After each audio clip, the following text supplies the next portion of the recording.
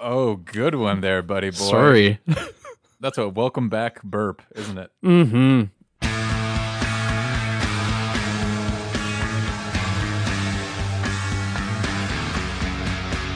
I just haven't been used to being on air, with y'all listening to me.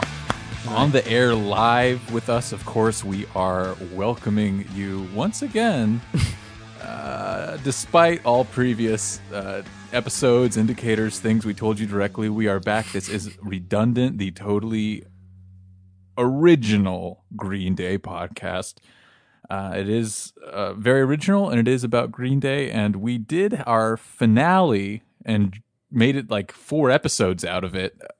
Yeah, it was a big deal. A couple months ago, it was a big deal. You would really think that after that we'd be done for years, really. That was kind of what I thought. I was like, we'll revisit this maybe in a year or two if Green Day does something else. I thought a year-long retrospective was likely in the books, but yes, not less than, what did you say, 2 months? 2 months later? Yeah. If that.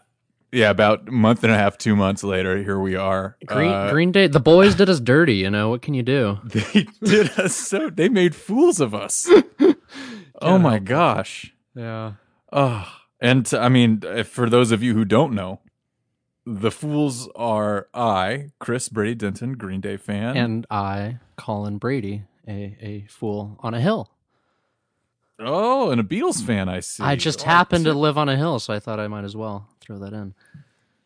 The fool who lives on a hill, it's Colin Brady over there. We are also a Green Day fan, I should add, not just a Beatles fan. Yeah. And Colin, before we go any further, I mean, people probably think that COVID is over, the pandemic has ended, it was all a big hoax, and we're back together in the same room, like we always were. Yeah, and that's actually not the case. We never were. You're all the way down there in Seattle. I'm here, and I guess you're up there in Seattle. I'm down here in Los Angeles.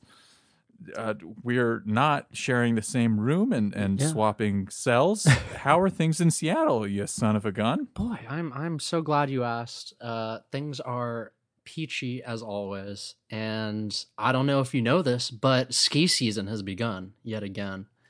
And so it is that time of year where I am ready to throw out shoulders, hips, elbows, whatever I need to break in order to have a good time. And yeah, I'm just super excited about that. I've been trying to get out on the slopes as much as possible. Johnny Knoxville over here. You're an adrenaline junkie for those slopes. I mean, I'm not like, throwing myself out of an airplane or some crazy thing like that. No, But, you are a sick person, and you're willing to hurt your body for these cheap thrills. And for some reason, because it's not drugs and alcohol, we commend you for it. And we say, good for you. Are you saying that it shouldn't be a positive thing? It's a very positive thing. I'm just saying, I don't know if anyone recalls a episode around the end of this last winter season, you broke your body and had to be airlifted to the hospital or some crazy shit. No, the most pain you've ever been in. That's true. Yeah, just an ambulance. Yeah, that's it's terrible. I want you to not be such a madman, such an evil Knievel. I think that's more. It's more commendable for the sport if I'm willing to keep going out there after that. It must be hella fun. All right. Well, hey, must be helpful with immortal words like that. Who am I to argue? That sounds great. Anyway, Chris, I am so sorry I took so long, but I'm curious to hear as well. What's going on with you down in Los Angeles way? Not much. Just hunkering down. We're in another shelter at home order, of course, because of that hoax, and so just kind of puttering around. But speaking of pain, Colin, and that your pain of having your hip popped and then repopped back in, I recently had a little skirmish myself with the mistress. Yeah. Uh-oh. It's not even worth bringing up, really, but it just so happens that the night of Thanksgiving, 3 a.m., the morning after Thanksgiving, as it were, I woke up with the most incredible pain in my balls. In my fucking balls. The worst place for that. It was the absolute worst place. It was, and I kept going to the bathroom. And for some reason, I was like, I'm constipated. because my balls hurt and I must be backed up. I didn't know it was 3 a.m. in the morning logic. Yeah, I was of course. Oh, this is I had a big meal yesterday and I need to pass it. Too much sugar, and my digestive system is punishing me by giving me the worst pain of my entire life in my balls. Oh God. So, God. so basically, I just couldn't go to sleep all night. I kept going back and forth, back and forth. I was like, you know what it is?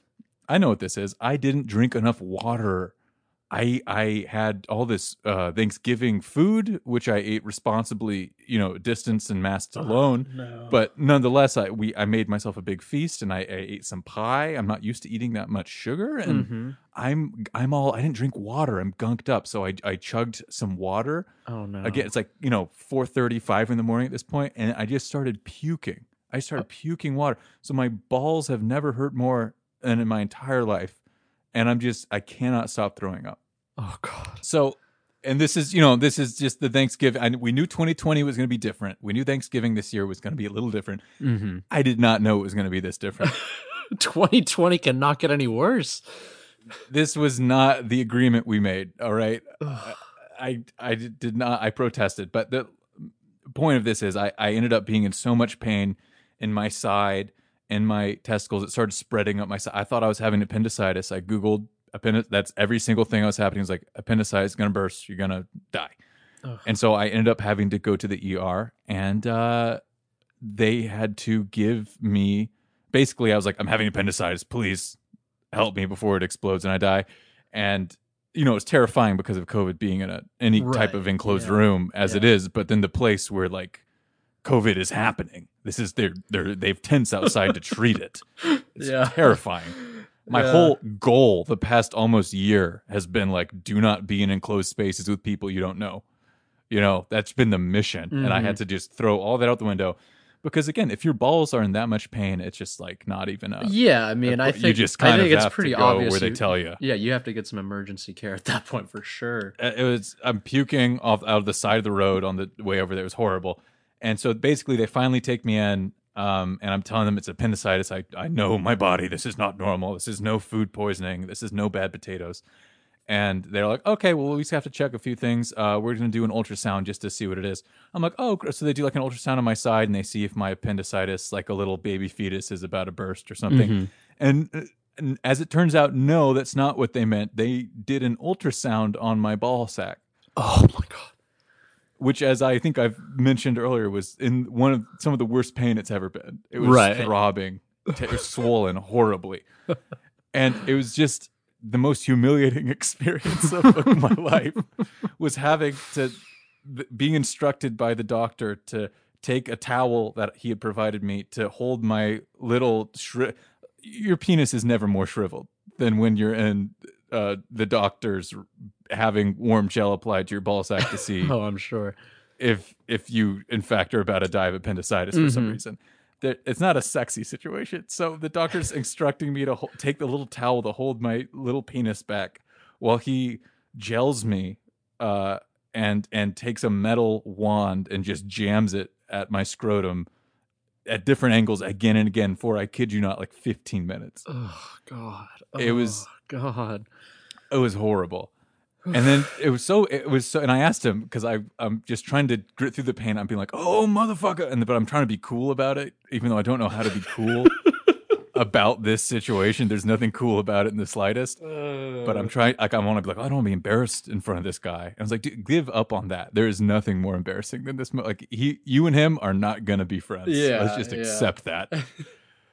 But and then so it was so painful. I threw up after, like, he stopped touching me, and then I was like, I need it, and I just puked right there. It was a whole horrible thing. I was convinced I was about to go, and eventually they came in and told me that it was not appendicitis. I had been passing a kidney stone, and I had no idea. I've heard that's one of the worst fucking imaginable things from multiple people. Colin, I had no idea how bad that was. It is unreal.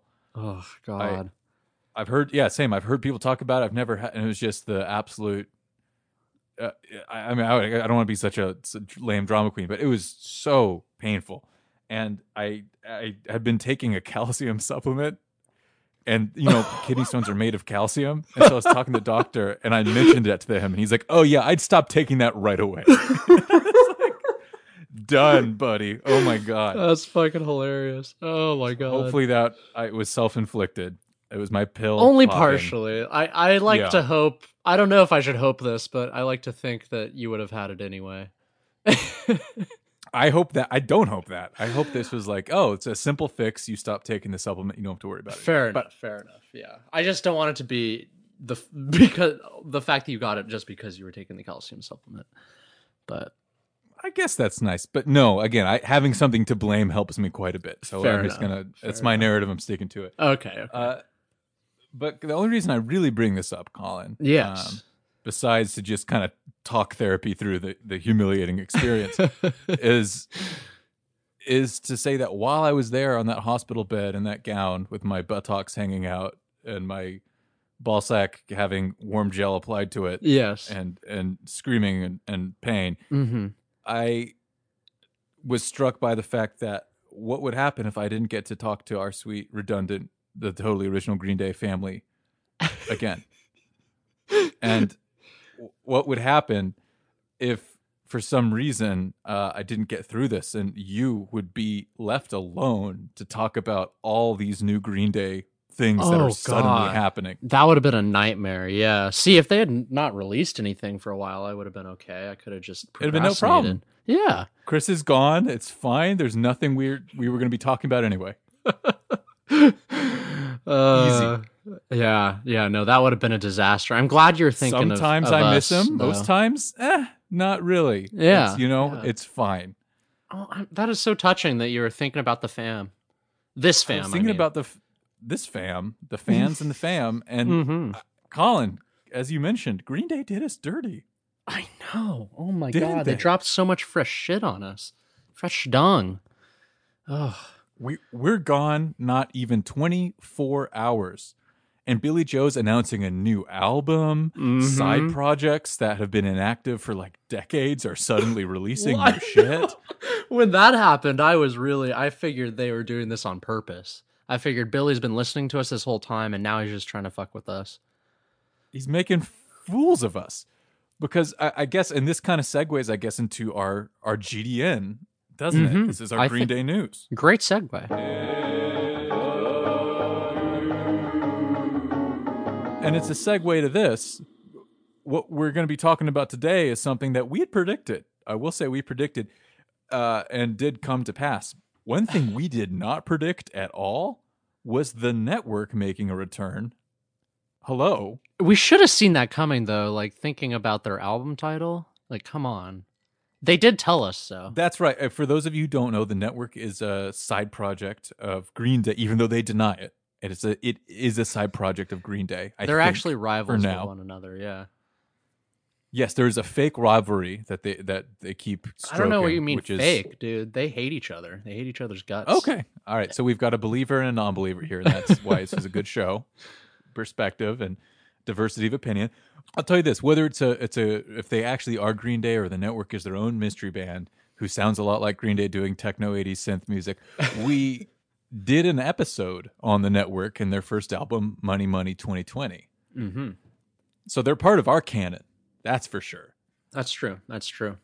Yeah. And what did they do out of nowhere, Colin? Well, I was going to say released, then I was going to say not released. Then I realized, yes, they did in fact release it already a couple days ago. Money Money Part 2, we told you so. That's Money Money 2020 Part 2. Told you so. We really should have seen that coming, though, is really what I'm getting at here. And that was after they released the Trans Am EP. Mm-hmm. Yeah. They did an EP and an album, and just right under our nose, we would have talked about that, and they just did it once we left. By the way, too, for the listeners out there, the album has 25 songs on it. It wasn't just like, oh, they just had a few tracks they wanted to, let everyone hear. Like, they had let this built up for years, I feel like. That's a great point. That's like No Nut November. Yeah. They let that build just up like a while. Yeah, it's almost identical, that metaphor.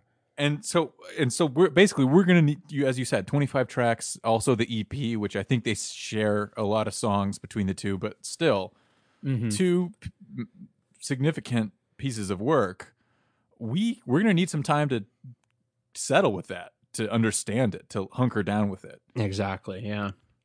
I need time to both like and then dislike and then come somewhere in between for every track. That's right. And I'm sure we'll fall kind of middling places with everything, but let's not jinx it yet. Maybe it's our favorite album that we don't know of yet. Who knows? And I'm excited about that idea. But that should be coming down the pipeline, talking about Money Money 2020 Part 2. Told you so. Oh, we're really in trouble. Green Day was right. Uh-oh. But that's not what we're talking about today, Colin. Yeah. Today, we're sticking with something probably a little more familiar, something that definitely is Green Day affiliated. No denials and no band rivalries here. We're going to be talking about the album that we predicted, I want to say, the Billy Joe Armstrong's collection of covers from his Quarantine No Fun Monday series, No Fun Mondays, the album. This is released about a month or so ago at this point, maybe a little over. Yeah. 14 covers. 14 covers that had already been released. Yeah. And I think we talked about a lot of these as they were coming out because our show was still going on. I was just going to say, yeah, I think we've touched on a lot of these just very briefly, but yeah. Like the last time we signed off, I know we were saying that like 2020 is like this show is in an odd way like a time capsule of 2020. And I think, and I'm so embarrassed by this. It was Trump, I think, had just gotten COVID and was in the hospital. Oh, yeah. You thought that was a turning point. That's right. How good those days were. Yeah. How happy we were then. Yeah. And, obviously everyone survived and the election happened and Joe Biden squeaked out a depressing win. And, now Trump attempted a coup and blah, blah, blah, blah. And COVID's raging. Just like catch us up on Twitter. So I'm not left. People are not like, oh, and I guess Trump died in the hospital. No. If you're only getting your news through this podcast, 2020 has managed to be evergreen and how insane it is. Yeah. Kidney stones and all. Kidney stones. Yeah, exactly. Yeah, exactly. It's too much. But one fun thing we get, Colin, is this No Fun Mondays project, smoothly transitioning back to our album of the week. It began on March 23rd, 2020. Remember how young we were back then? Oh, man. 6 months younger. Yeah. That was before I had the kids, man. Oh, before I loaded on these 40 pounds of beer. Yeah, I was built like an ox way back in March 23rd, 2020. And Billy Joe Armstrong released the first song, I Think We're Alone Now, which we talked about. He released that as a single.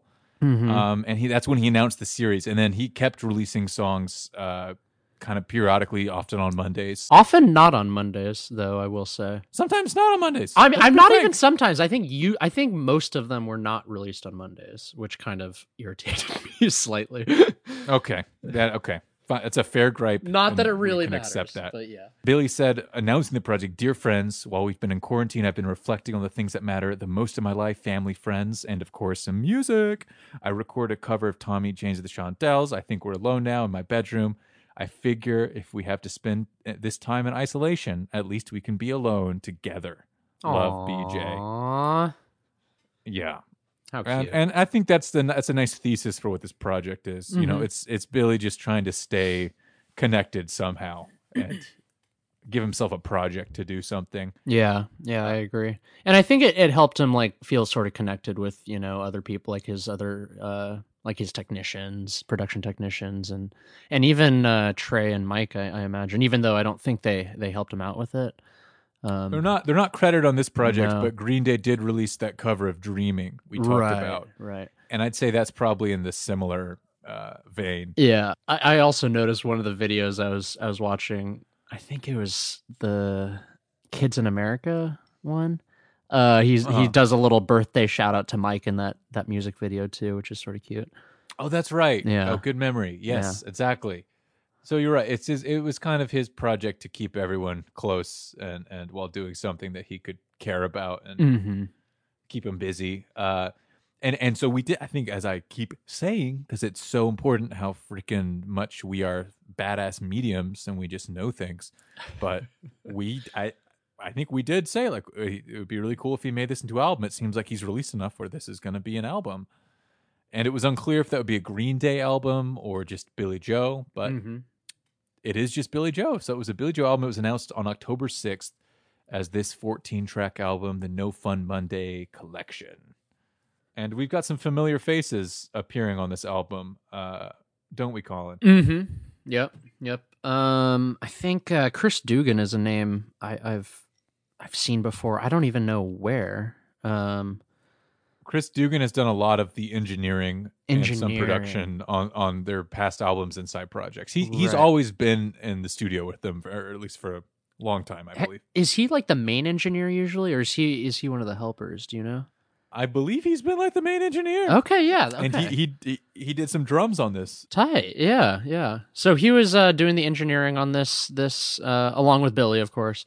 And yeah, like you said, he did drums on a few of the tracks. I think Bill Schneider did some bass guitar. Jason White, of course. Jason, classic. The hidden lost member of Green Day. He did guitar on one track. Billy Joe produced this album. Which, it's all recorded from his home studio. That's kind of the whole point of the project. So, of course, he produced it. But it's always cool. And I think you can definitely hear that when you get your ears on the tracks. It's got that Billy Joe production style. Should we jump on the one by ones? Let's hit the one by ones. With that, I think we should dive on in. Hell yeah. First track here is I Think We're Alone Now. Children behave, that's what they say when we're together, and watch how you play. They don't understand, and so we're running just as fast as we can, on and on to one another's end, trying to get away into the night, and then you put your arms around me and we tumble to the ground, and then you say, I think we're alone now. Doesn't seem to be anyone around. I think we're alone now. The beating of our heart is the only sound. And this one I think we've talked about before, but it was the first single, it was the first one off this project, and I think it's a fantastic choice. I love this cover. I think it's a good song. I'm not, head over heels for it, but yeah, I think it represents like the Green Day style. The quick picking guitar at the intro, at the end of each like line, well, not each line, but a few of the lines, they do this like the stop and then the and then go to the next line, running as fast as we can, those ones. Well, this is by Richie Cordell of Tommy James and the Shondells. Of course, we should mention who the original artist was, and famously covered by Tiffany, the star of Mega Piranha. I think I've mentioned in the past, but that was a very famous cover in the '80s. And yeah, it's a fun song. I agree. I really like that dun dun dun, the pause, the break in the instrumentation, this guitar part. And if you listen to the original by Tommy James and the Shondells, it's very. Something I think we'll notice throughout this album is these are very faithful covers, even though they're in the Billy Joe style. They all sound kind of made from the same vine, if that makes sense. Okay, they're the same Ken, the cover style. But this song itself, which we can talk about a little bit, kind of being about parental prohibition. Against sexual activities, and there's something really fun about that. Trying to get away into the night, to get away from the parents, and kind of go fuck around. Literally, yeah. I can be so crass. So that's why children behave. That's what they say when we're together, and watch how you play. Like they're just running away into the dark to get some time alone. Right. I think it's good. I think that's cute. Yeah, definitely. I listened to all the originals of these songs. I was just gonna say I'm glad it sounds like you're prepared for this because I actually know very few of these originals. So okay, yeah. Well, so then I guess I'll just say, I would say we should both say it, but I'll say I prefer Billy Joe's version. This is my favorite version of this song. Okay, yeah, that really surprises me because I imagine I love this most song. of the time that's not true. I love this song, but I think Billy Joe to me takes it to the place that like I need it to be. It hits the sweet spot for me. So, fuck yeah, hell yeah. Track 2 though, Colin, is maybe a horse of a different color. This is War Stories by the Starjets originally.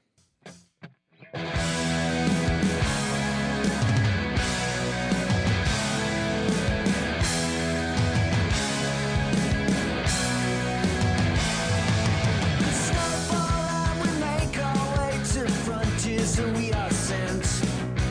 Dealing can be dangerous, danger till the end. Back against the wall, young men need the goal.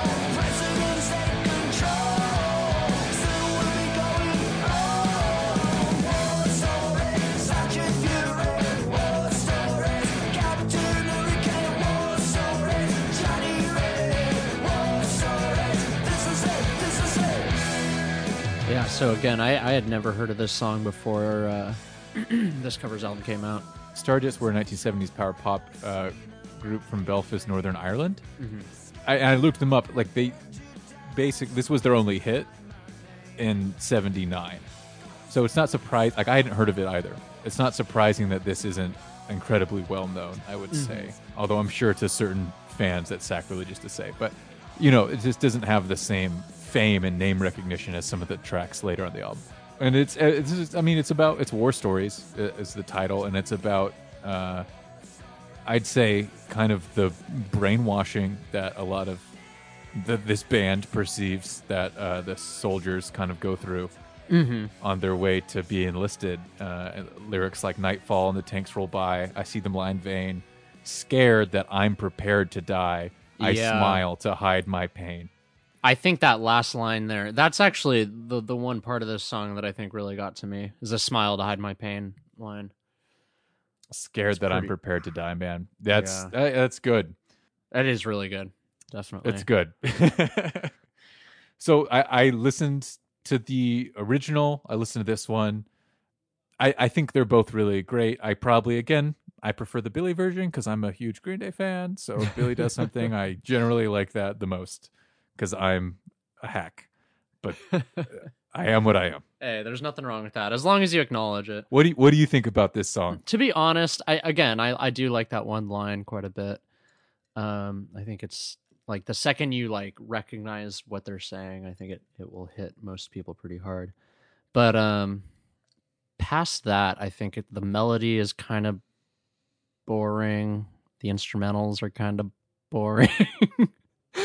I don't know. The song itself just doesn't have a whole lot going for me, is all. I hear you. It's not my favorite, but when hearing Billy cover it, I'm like, this is a good cover for him. Like, I think he does it well. Yeah, that's fair. I think for the most part during this album, he tends to pick songs that he knows he can do very well within his style. His wheelhouse, yeah. Within his wheelhouse, yeah. Track 3 might be a surprising choice at first, given what we just said, but I think, let's talk about it in a second. This is Manic Monday.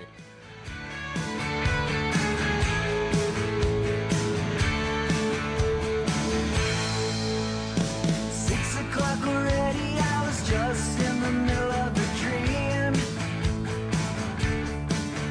I was kissing Valentina by a crystal blue Italian stream. But I can't be late, 'cause then I guess I just won't get paid.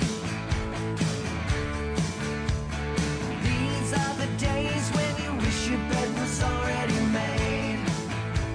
It's just another manic Monday. I wish it was Sunday, 'cause that's my fun day.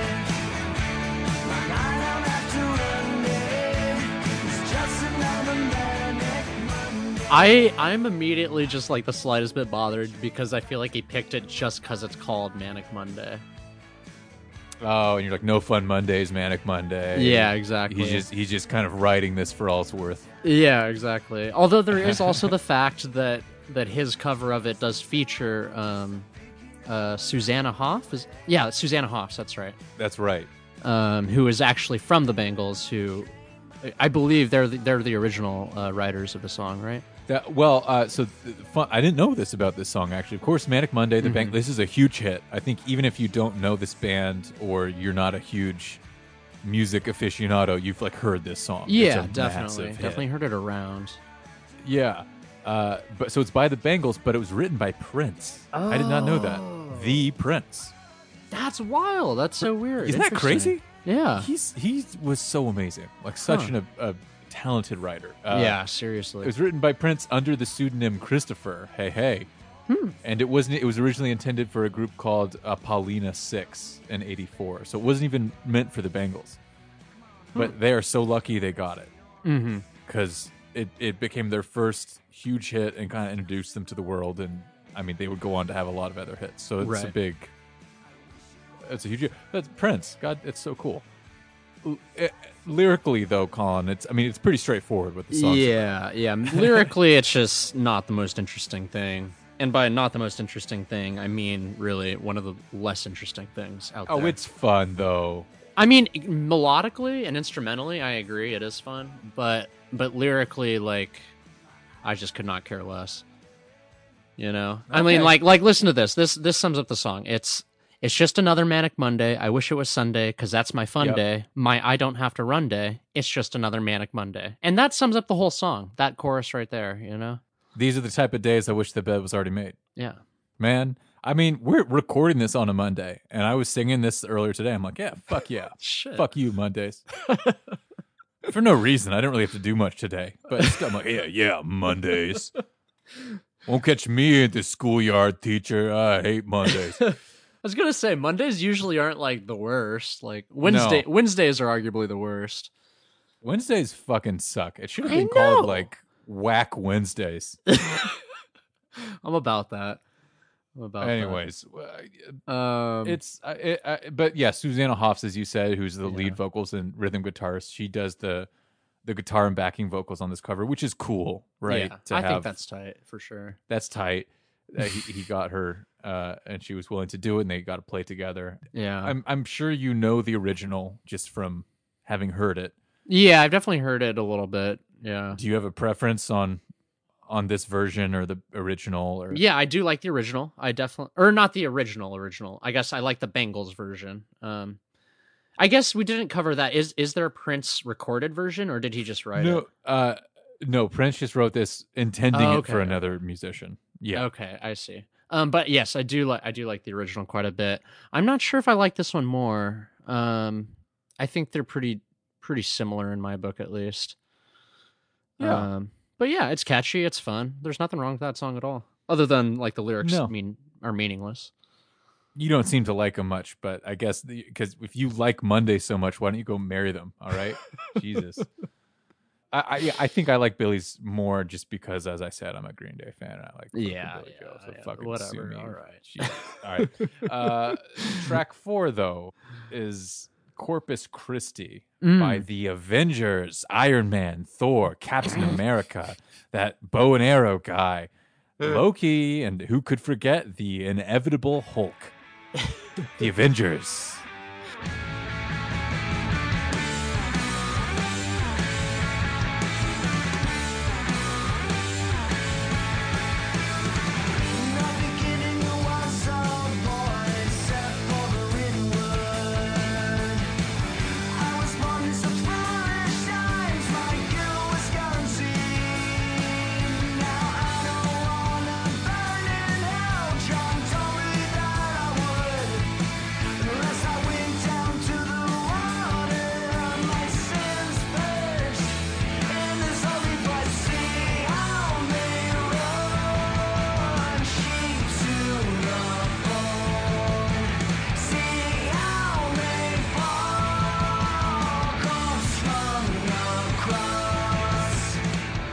Again, I don't know. I don't really know the history of this song, but it seems very much in the Green Day wheelhouse. I would say, from what I hear. I don't know what the original sounds like, and I don't know. To be honest, it'd be one of the Green Day songs I would pay a lot less attention to than average, I would say.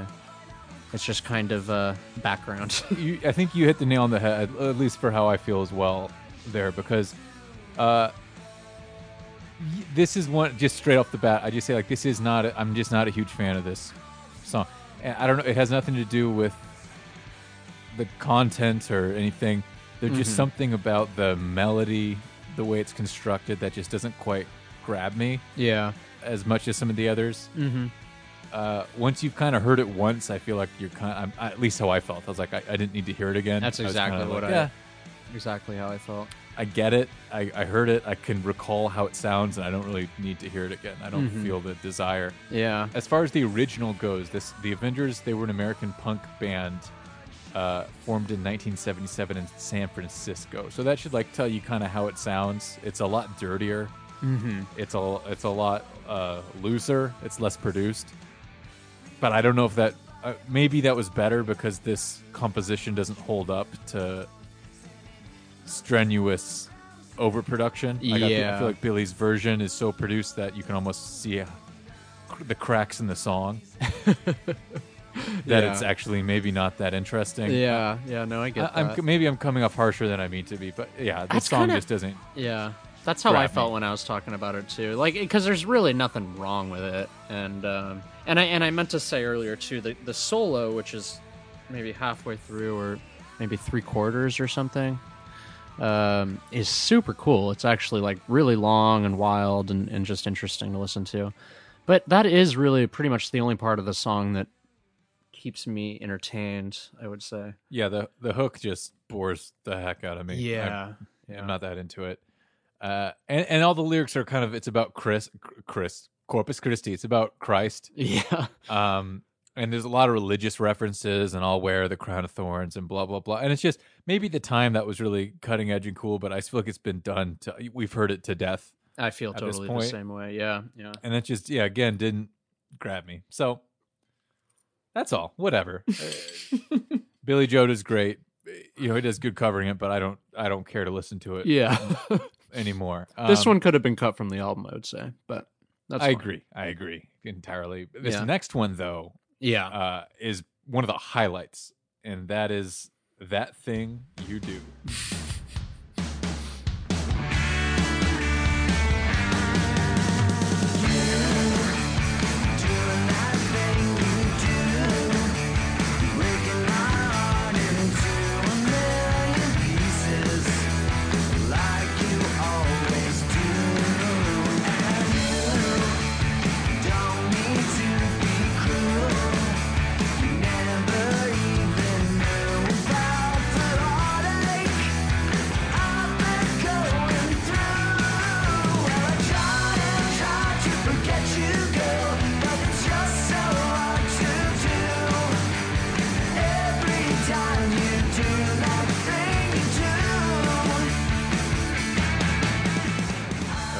Written by the late, great Adam Schlesinger, who died. I think we talked about it on the podcast not too long ago from COVID.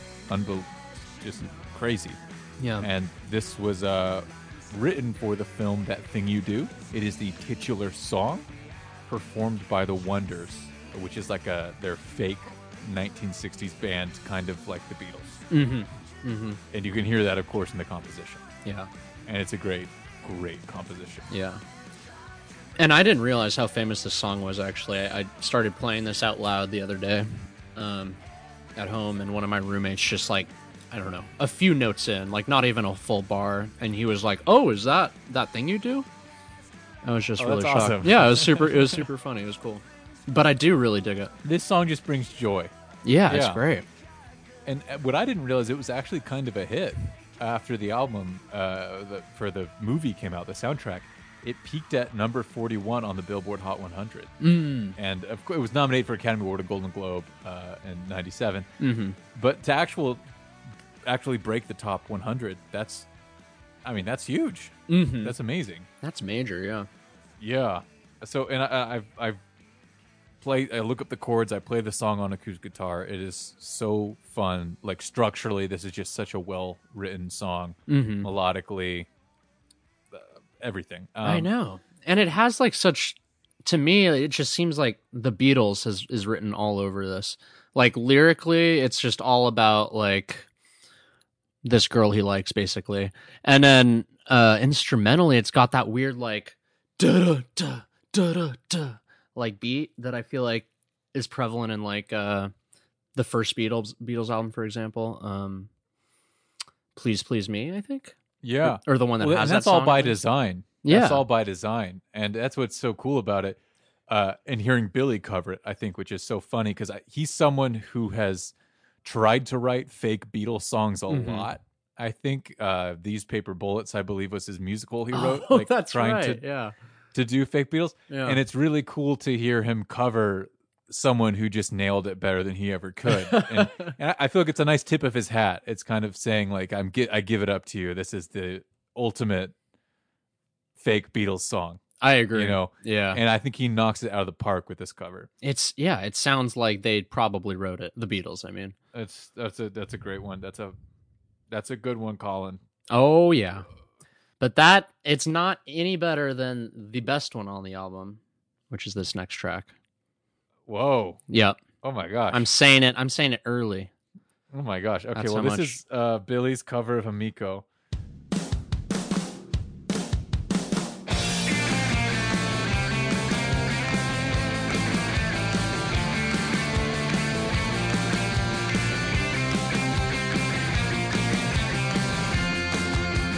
Oggi non vuoi dirmi la verità, cosa c'è non va, e io lo so, la ma mi sento, ma io t'aiuterò, ed allegro ti vedrò, amico, canti ancora insieme a me, vieni ancora insieme a me, in fondo sai che questi guai, giorno certo tu li scorderai. I mean, the beginning is so similar to That Thing You Do that I often think that my phone is looping the tracks. I will say that. That's So funny because I love the intro too. I love the intro, but if you play it next to That Thing You Do, it sounds Oh, you're like the right. exact same. I didn't even notice just- that. Every time, I'm like, that's pretty much the same drum intro and riff. Yeah. So my only big note would be like I would resequence it. I to guess- just not be right next to. Yeah, That that's Thing You fair. Do. I think what I love though is the fact that the intro includes the guitar playing the lyrical melody first before the lyrics come in. Oh yeah. Which I mean, I guess it is similar to That Thing You Do, but it's like a different melody somewhat, and so I guess that's what I'm really focusing on when I'm listening to it. I think. Gotcha.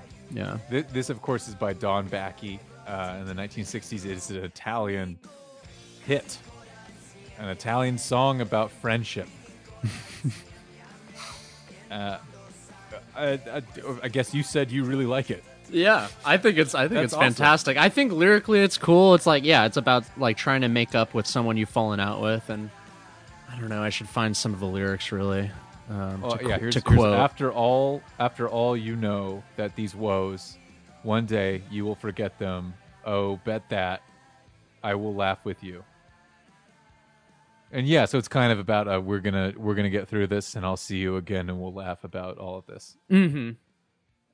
My dear old friend, and I mean the biggest thing here, right, Colin, is that Billy's singing in Italian. Exactly. I think it's pretty. I don't know Italian, but I think it sounds nice to an English listener. It does. Yeah, he said when he posted this, it's called Amico with a power pop twist. Enjoy. P.S. Please excuse my Italian.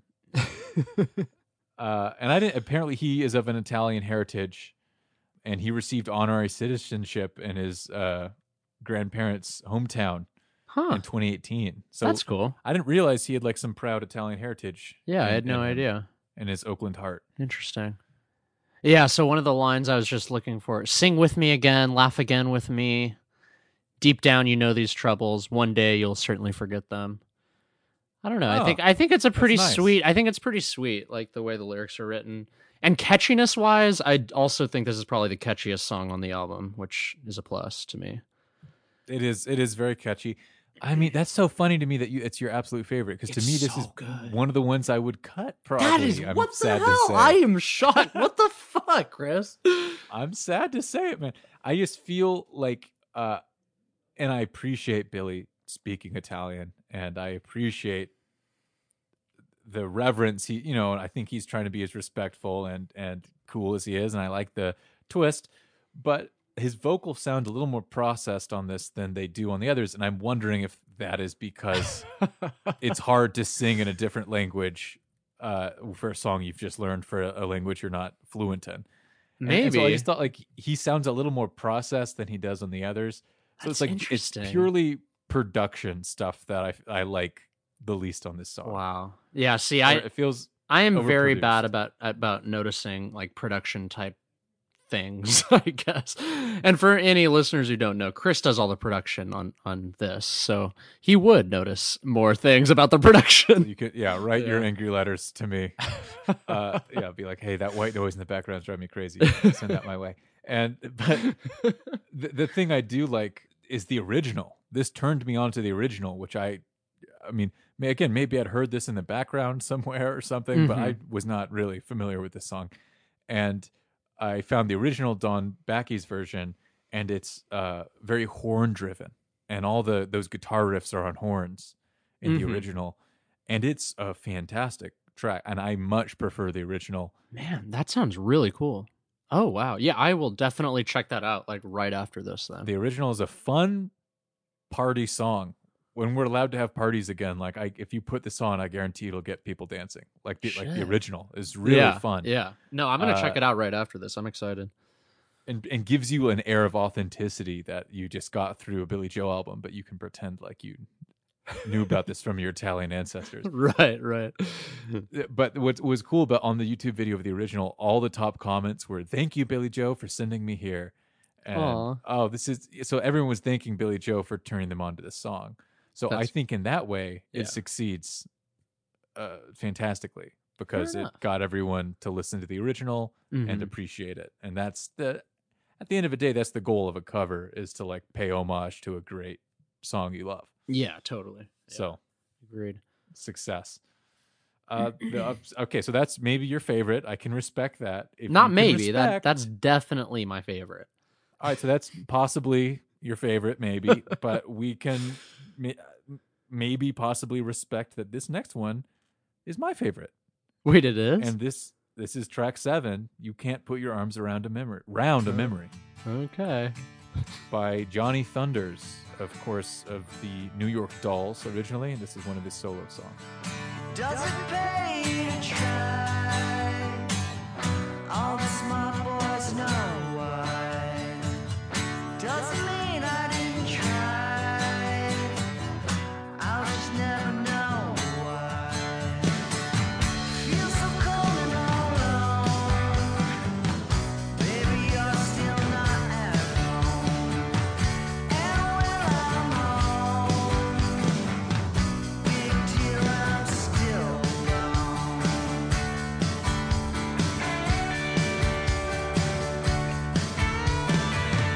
Feel so restless, I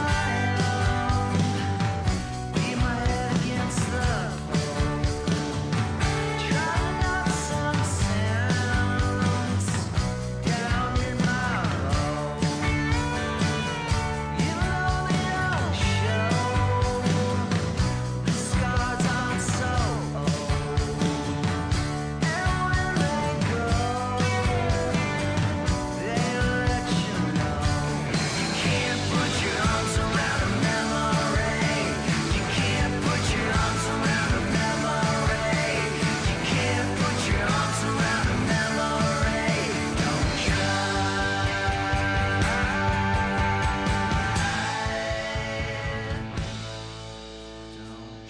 It was a 1978 song, and the title of the song was taken from a Better Living Through TV episode of the sitcom The Honeymooners, and it's considered Johnny Thunders' signature song. Huh.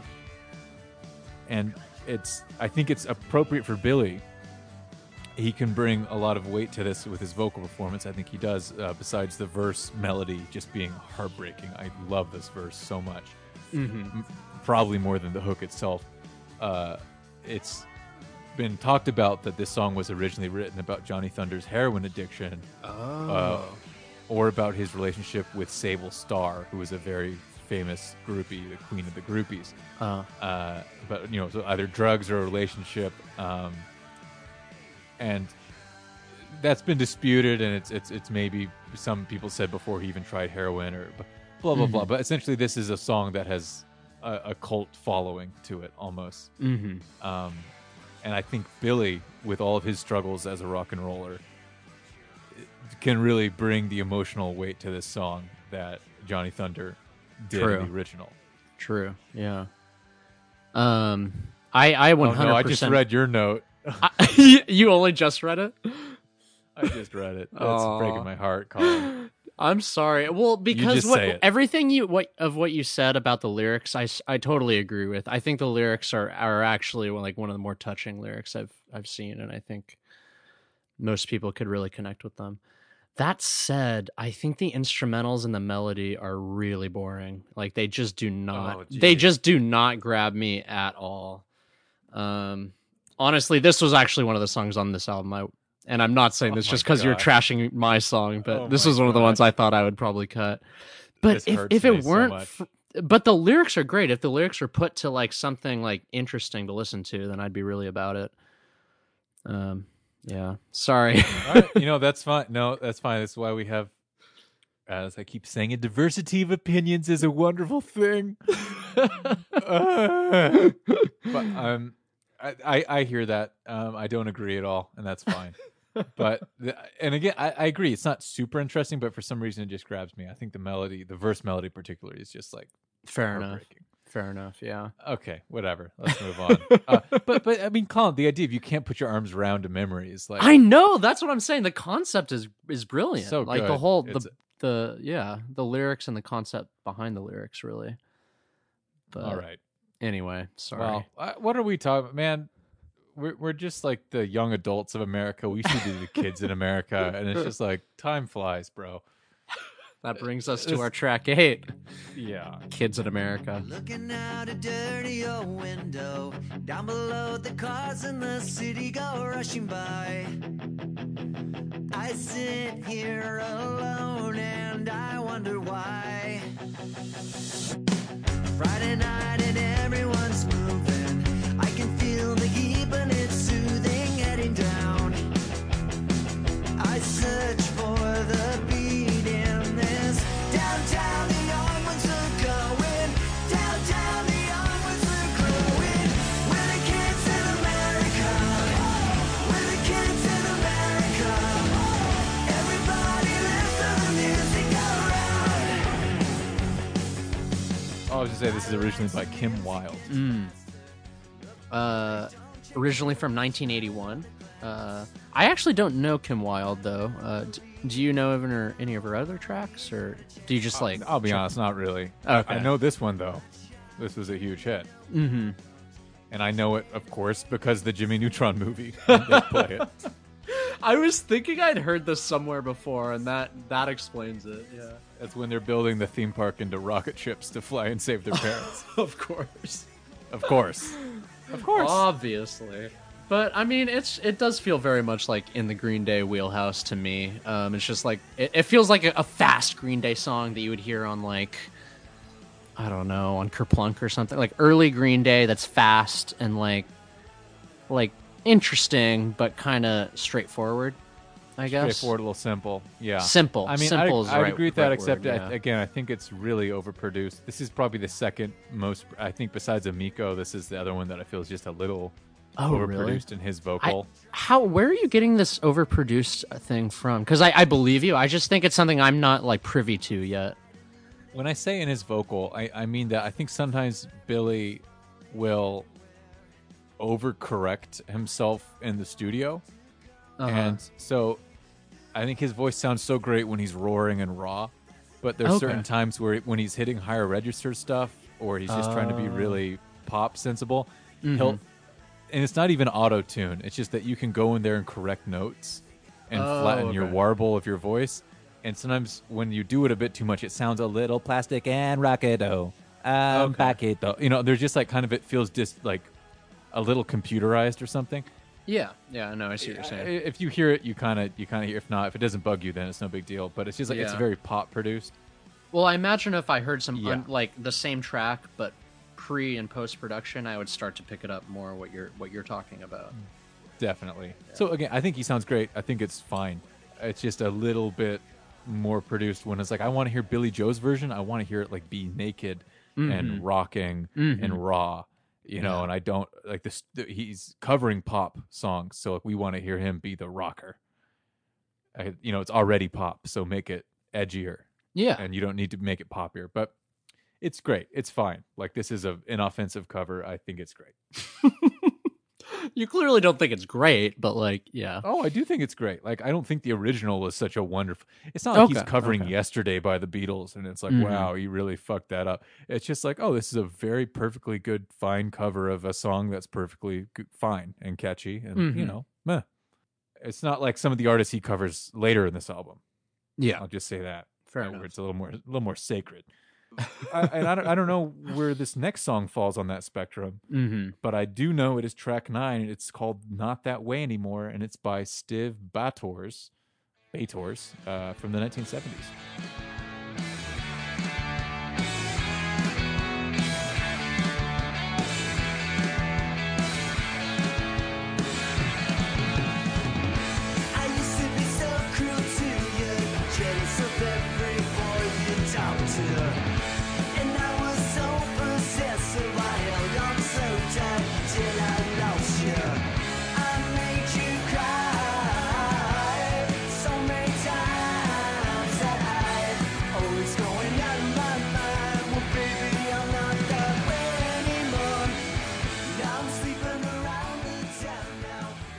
I really enjoy this one. This was kind of a sleeper hit to me. I'd never heard of this person or this song, but something about it is very appealing. Yeah, I agree. I think the I know it's just like a series of the cry, that part. Nice, yeah. Is that's great. I know it's only like a few seconds every now and then in the song, but it almost makes a song for me. I hear that. I like weird. that. It's weird. Yeah. As far as the original goes, Colin, I listened to it, and it sounds a lot like Billy. His voice, this Stiv Bators fella. I'm sorry. I've not heard of him. I don't know of him. So. I know he was of the Dead Boys and the Lords of the New Church, but I also don't really know what those are either. So, just total transparency here. But his voice sounded a lot like Billy's, and so I like they're similar spirit, similar grit, and the Billy version I think is just produced way better. Okay, cool. Like the guitars are more solid. It's more chunky. It doesn't have that 1970s feel. So I much prefer the Billy version, but like while acknowledging that like, oh, this is a very faithful cover. Yeah. Okay, cool. I'll definitely have to check out the original as well. Because I don't know. I know we maybe differ on the Ramones a little bit, but this kind of has a Ramones feel. I agree with you. Yeah, and this is like the type of Ramones that I would really dig. Whereas I think what you're referring to is maybe just that Ramones in general, I'm not usually the hugest fan of. Yeah, that's what I'm referring to. Yeah.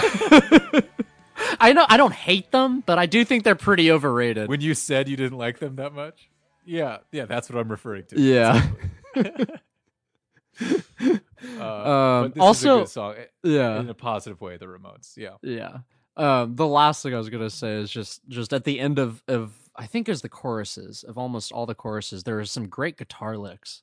I'm actually not even. It might just be the same one after each chorus, or it might be fresh. I'm not sure, but it's very entertaining.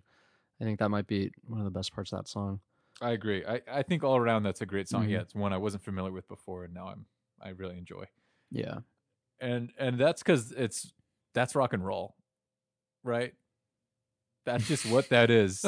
That's how rock and roll rolls. That's just that's rock and roll. So we enjoy it. And that's track 10, of course. That's Rock and Roll by Eric Carmen. Wait, Chris, listen to this intro. Is that intro not the same intro that was bothering you earlier? It's very similar. It's dun-dun-ch. Oh wait, or is it? Oh wait, it's dun. You mean because the drums? It's very similar. Yeah. It's very similar, but again, my issue there was the sequencing and not the tracks themselves. Fair. He can't control that. But All right. things he could control are the songs that he chose to cover, and he chose to cover That's Rock and Roll by Eric Carmen. What do you think about that choice, Colin? I actually didn't know the song before. It sounds familiar in the way that like maybe I've heard it somewhere before, but I didn't really know the song beforehand. I think it's catchy. It seems like very obviously like I don't know for sure, but is the original a pop song? Like truly a pop song? Yeah, the original by Eric Carmen, and I'll spoil it here. I kind of prefer the original in this case. Okay. It's one of the rare cases where I think I like the original artist better, is because it's very stripped down, his production, and it's just more interesting. But to your point about it being a pop song, this became a popular Billboard top 10 hit for teen idol Sean Cassidy. So it was covered by a pop artist and became very famous that way. That's probably what I've heard in the past then. Perhaps, yeah. But yeah, the hook is just like I think you actually wrote it somewhere. I said said it's something a little too about it. bubblegummy for me. Yeah, exactly. There we go. Yeah, it's like super poppy. There's no question about that. And that's the one downside, I guess I would say, is like you can't listen to it and not think about the fact that it's super poppy.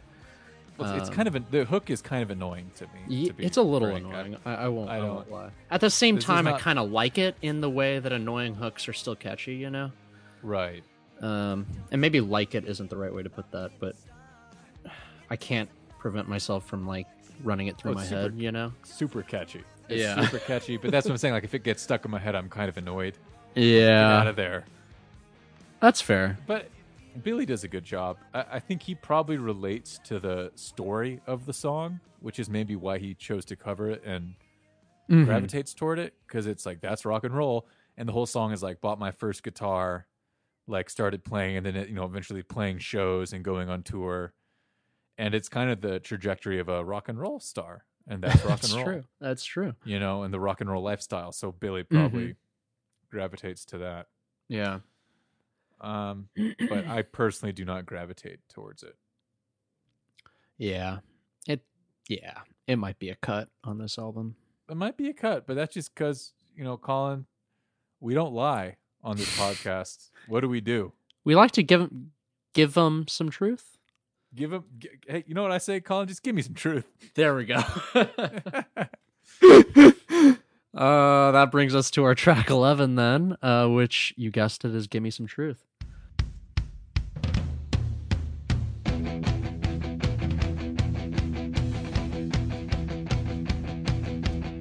I'm sick to death of hearing things from uptight, short-sighted, narrow-minded hypocrites. All I want is the truth. Just give me some truth. I've had enough of reading things by neurotic, psychotic, big-headed politicians. All I want is the truth. Just give me some truth. No short-sighted, yellow-bellied, southern tricky dickies got the mother of it soft, so me. Pockets full of foam, money for dough. I'm sick to death of This seeing is, of course, a John Lennon solo song. And when I was referencing artists you don't really want to mess up with, this was... You Who I were was thinking talking exactly of this song, probably. Yes. Yeah. I don't think he screwed it up, to be honest. I think it's still pretty good. I might... Well, I need to listen to the original again. I might like the original more. Yeah, having listened to it today, I like the original more because it's so trippy and spacey, and the production is just so Beatles-y, but not like it's John taking their sound, in his own direction. But Yeah. it's very unique. It's so special, and this again feels like it's run through the Billy Joe machine of this is how he covers songs. They're all going to sound very similar. Yeah. So if you like Billy Joe covering songs, you kind of know what you're going to get. There's nothing wrong with that, and I like this because it actually is a lot different than the original John Lennon version. It's feels a little bit slower and less rocky, more spacey. John Lennon's version was co-produced by Phil Spector, that crazy madman genius. That's right. Yeah. And included slide guitar solo played by George Harrison. Maybe you heard of him That's from cool. that I did not know band, The that he Beatles? was featured on it. Yeah. Yeah. So like the original, you kind of just is its own thing. Mhm. You know, it can't really be compared to. So I Right. think Billy Right. does a great job, but just knowing that like, oh, John Lennon's version is the definitive Yeah. version, obviously. It's kind of a political song, Colin.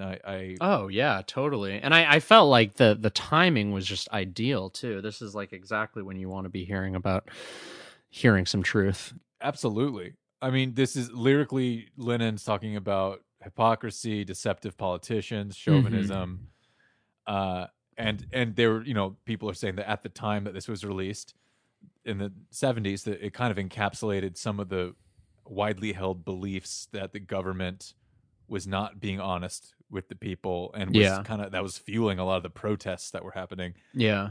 As you said, I think so many parallels to kind of the moment we're living in right now. Exactly. And I know this is unimportant, but I also just love his like creative, well, not Billy's, but John's creativity with the insult game, For example, like, let's see, what's the best one? Maybe tight-lipped, condescending, mommy's a little chauvinist. That's great. Or right? the schizophrenic, egocentric, paranoia prima donnas. I don't know. They're just like very clever and like fun to listen to, like series of insults, I guess. It's really good. And Billy has to love screaming those out. Oh yeah, like that's his thing. He like wishes he wrote that shit. Yeah. True. I think he passed the Beatles test. Yeah. Good job. Yeah. This next one, Colin, track 12. Mm-hmm. We might have we'll see. I don't know if we're going to disagree on this. This I got the feeling when I was listening to this, like, I was thinking, oh, Chris definitely hates this song. I don't know. Well, okay. Okay. Okay. All right. Fine. Let's talk about this. This is Whole Wide World, of course, by Reckless Eric, 1977. When I was a young boy, my mama said to me, there's only one girl in the world for you. She probably lives in Tahiti. I go the whole wide world. I go the whole wide world just to find her.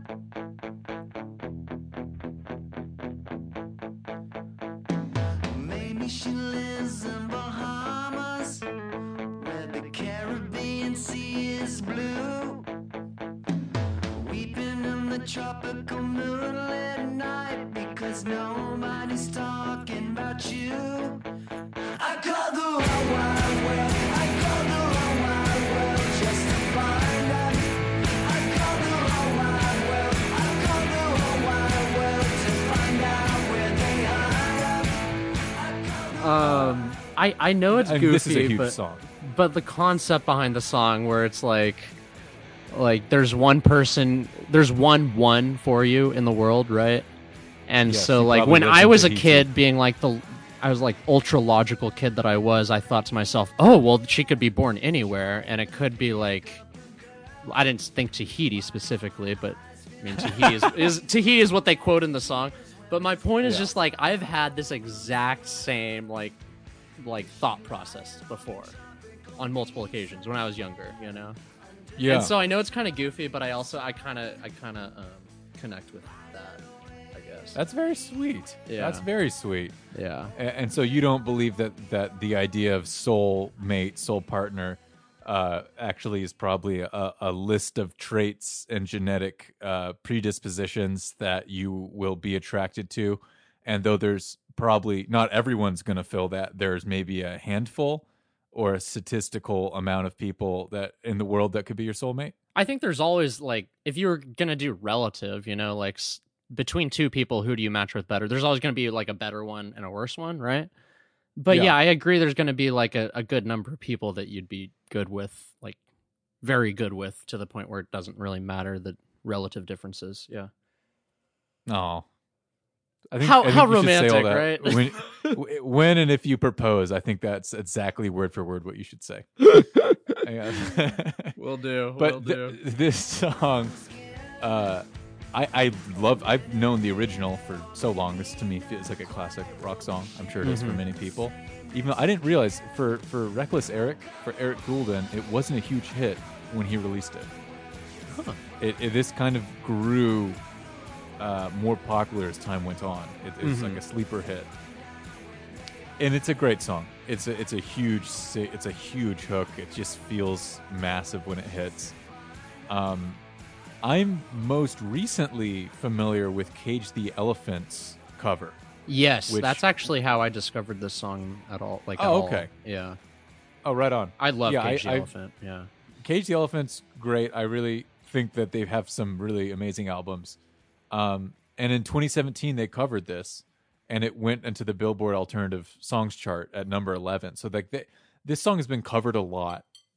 And I guess my feeling here is that I don't think I needed a Billy Joe cover of this song. I know maybe people would disagree that Cage the Elephant are their contemporaries. But I'd say as far as alternative radio airplay goes, they are contemporaries. They fight for the same airtime. Yeah. And having someone so close, having just had such massive success with the cover of a song, I just felt like we didn't need another one. Because they're both faithful covers. I just think Cage the Elephant happens to make it their own just a little bit more. Okay. And that's a little more interesting. Do you have any thoughts on that? I guess I just feel like I don't want to choose one or the like. I like Cage the Elephant's cover a lot, and I like this one plenty as well. I just don't see why it should matter if the other cover already exists or whatever. Okay. Yeah, I don't know. And it's a good song at the end of the day to me. That's like a purist interpretation, which is what I should be taking. Which like music is music, and if he loves that song and they love the song, they should both cover it. And that's kind of where I'm coming from. What a purist reason to be wrong. Wow,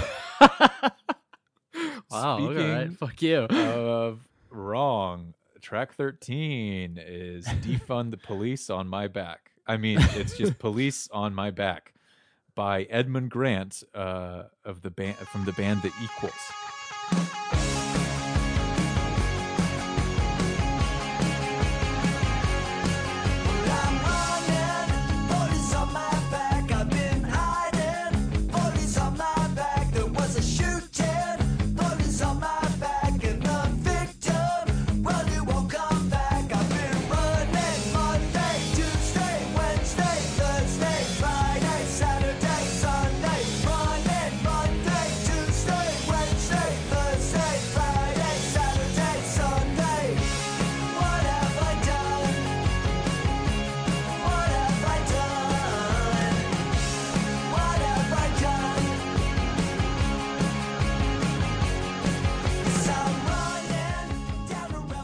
So this was one I had never heard before either. And again, I felt like this was so, just like Give Me Some Truth, I felt like this was so relevant, to our time. Definitely is. And I also love the Clash. And I'm sure Billy chose it through that lens, kind of looking around. But you were just saying, this is The Equals, right? This is The Equals. I thought it was the Clash. I'm so confused. Okay, so very good confusion. That's good confusion you had just there, because the Equals were a British pop, R&B, and rock group from North London, and in 1965, and they were one of the first major interracial rock groups in the UK, and one of the very few racially mixed bands of the era. So, not that should be a big deal, but unfortunately, it is a big deal or for the era, especially. Choose to look at it, absolutely. And so they wrote this song, and it was they wrote a lot of kind of rockers, but then they wrote a few songs that were kind of politically, culturally minded, and this was one of them. Yeah. And then it was famously covered by The Clash on their album Sandinista. And my thinking is that Billy probably is familiar with this song from the Clash version. That seems likely, yeah. But it's like very well written, so I'd love to hear the original. His cover sounds a lot more like the Clash version than the Equals version. But the original's charming. It's like very old mixing and production technique, so it's like the drums are panned all the way to the right. Oh, And okay, like each instrument has its own section very distinctly mapped out in your headphones if you're listening to it, and stereo headphones or whatever. So it's kind of a trip in time, but it's charming in that way. Yeah, So totally. it's cool. And then the Clash one, of course, kind of sounds like this. Yeah. But it's a good song. I mean, it's a catchy song. It sounds like a classic. Yeah, it sounds like a classic for sure. It's a little bit I don't want to say like bland because that has a negative connotation. Because I like the song, but it is pretty like. Yeah, I mean, this sounds like a song that Green Day would cover. Yeah, Billy Joe would cover. yeah. But I think it's good for his voice. It sounds good. Like, cheers, mate. Right? Cheers, mate. Cheers, mate. It's all about running away from the law. Like, God bless you. Godspeed. That brings us, Colin, to our final track, if you can believe it, on this No Fun Mondays Monday soon. record. Yeah. And this is not an old England, I'll tell you that much. This is a new one? Question mark? Believe it or not, this is a new England! Exclamation point. Exclamation point. A new England by Billy Bragg from 1983.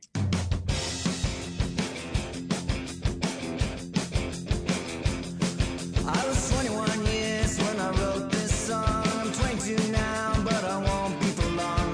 People always ask when you grow up to be a man, but all the girls I love at school already pushing pram. I loved you then as I loved you still. No, I put you on a pedestal, they put you on the pill. I don't feel bad about letting you go. I just feel sad about letting you know. I don't wanna change the world. I'm not looking for New England. I'm just looking for another girl. I don't wanna change the world. I'm not looking for New England. I'm just looking for another girl. I mean, this is a fantastic, fantastic, fantastic song. I love, love, love the original, and I'm really stoked to hear Billy cover it here. I had never heard the original, or still haven't heard the original. I would love to. The original is something special, man. I bet. Is it quite as rockin' as this one, or is it a bit more like folky? One of the people who this song's been covered a lot, and okay. I forget the artist's name, but someone who had a kind of a big hit herself off of covering it said that Billy Bragg's version was like listening to like a street musician cover a Beatles song. Oh, okay. And that's a pretty good description. That is what it's like. The original is him and a guitar for the most part, and kind of a coarse, rough voice, and like really sincere, and it's like beautiful. Man, that sounds that sounds really touching for sure.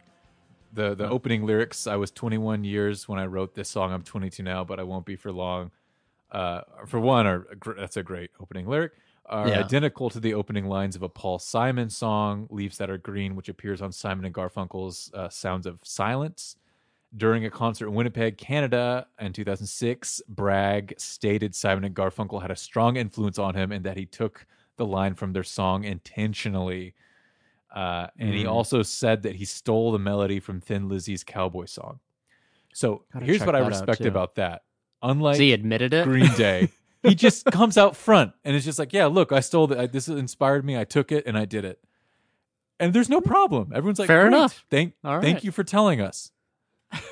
I think if Green Day had this attitude more, Billy, take note. I think so, right? If he was just like, yeah, look, I'm inspired by this thing and I did it, and sue me. Well, don't sue me, but you know. But that's just a short little song. I mean, what do you think of it having not heard the original, Colin?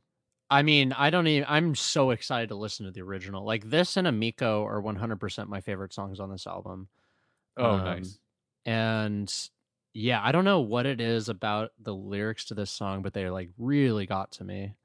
I feel like what's your name level, like touching this, you know? Well, maybe not quite that level, but you know, in that direction. No, it's good. It's I mean, this is a really well written melody and song. Yeah, totally. Yeah. It reminds me of lyrically at least, of Likey Lie's song "Unrequited Love," which I don't know if you know that one. It's I also know an Like You excellent Lie, song. but I actually don't. I'm not familiar with that song, so I will have to check it out. Oh, that is my favorite song of her. But yeah, it's excellent. Oh, awesome. And yeah, again, the instrumentals are good. The melody's good too. Like everything's good about this song, and I feel like lyrically, it's also like particularly touching for whatever reason to me. But yeah, I recommend everyone check that one out, and Amico, of course. And yes, and for Colin Amico, I would recommend the original. Uh, I mean, that kind of brings us to the end of No Fun Mondays, Colin. I suppose so. We made it through. What do you think overall as an entire project? Honestly, I'm stoked. I'm stoked you put it out as an album because I didn't listen to all of these as they came out, though I should have, of course. And so now that he put it out as an album, I was forced to listen to them all, and I'm glad I did. don't sound too enthusiastic. How about you, Chris? Yeah, but I agree. This is like a fun. It's nice to have them. You don't have to make a playlist. You don't have to like search them all out. They're all here for you. Mm-hmm. Super easy.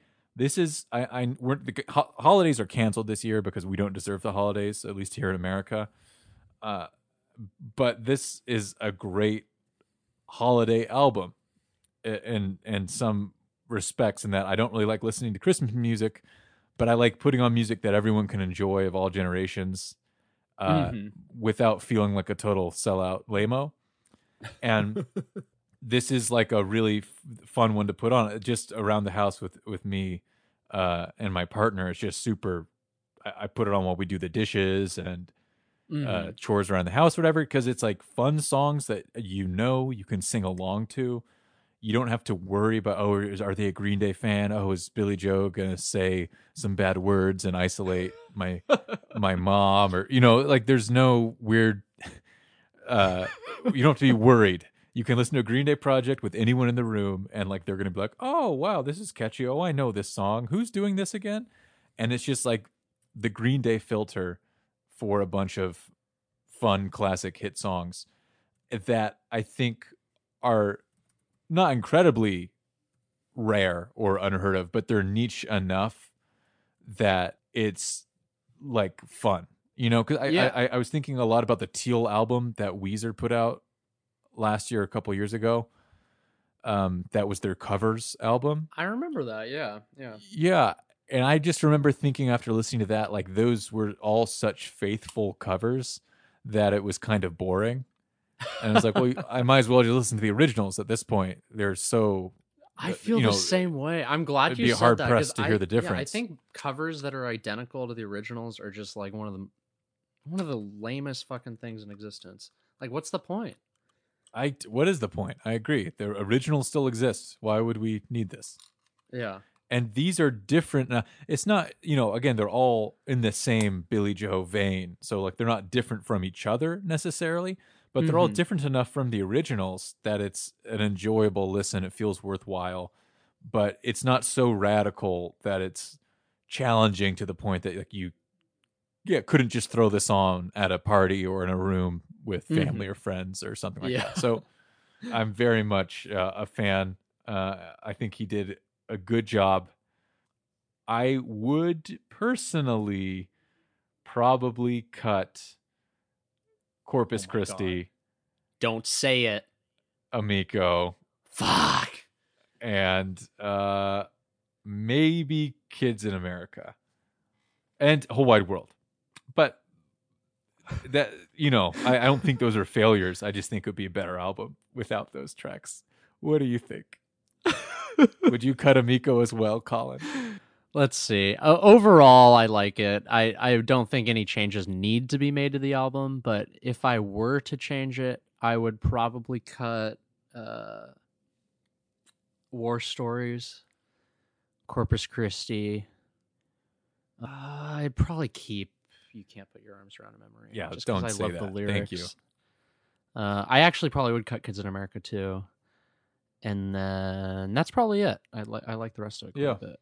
Not bad at all. I think they did good. I think he did good. 11 for 14 is not bad in my book. Not at all. And even those are not unlistenable. So it was a good project. I think Billy showed that he has still got the chops. He's still got the passion. And, you know, if we're ever allowed to see live music again, it would be really cool to hear some of these songs enter the Green Day catalog of live in their live rotation. That would be really fun, definitely. Because everyone would be having a great time with that. And or if Billy does, you know, solo shows, these can be in his arsenal. A lot of cool possibilities if the world's ever allowed to continue seeing performances of any kind or a gathering, you know, above 1.5 people.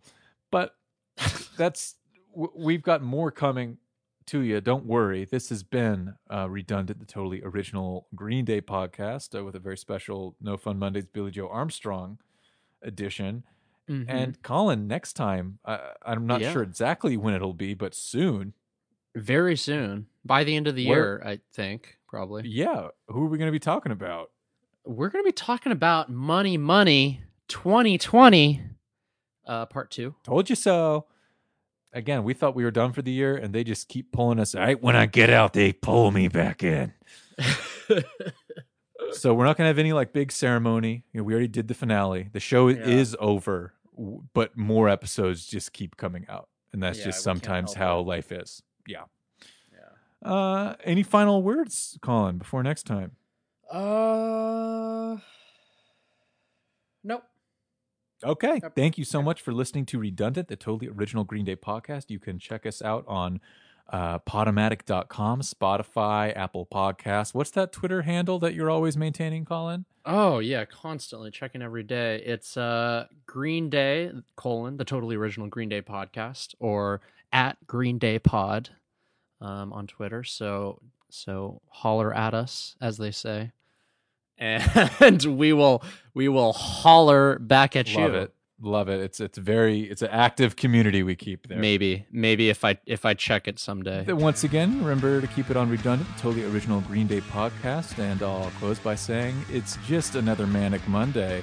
I wish it was Sunday, because that's my fun day, Colin. My I don't have to run day. It's just another manic Monday.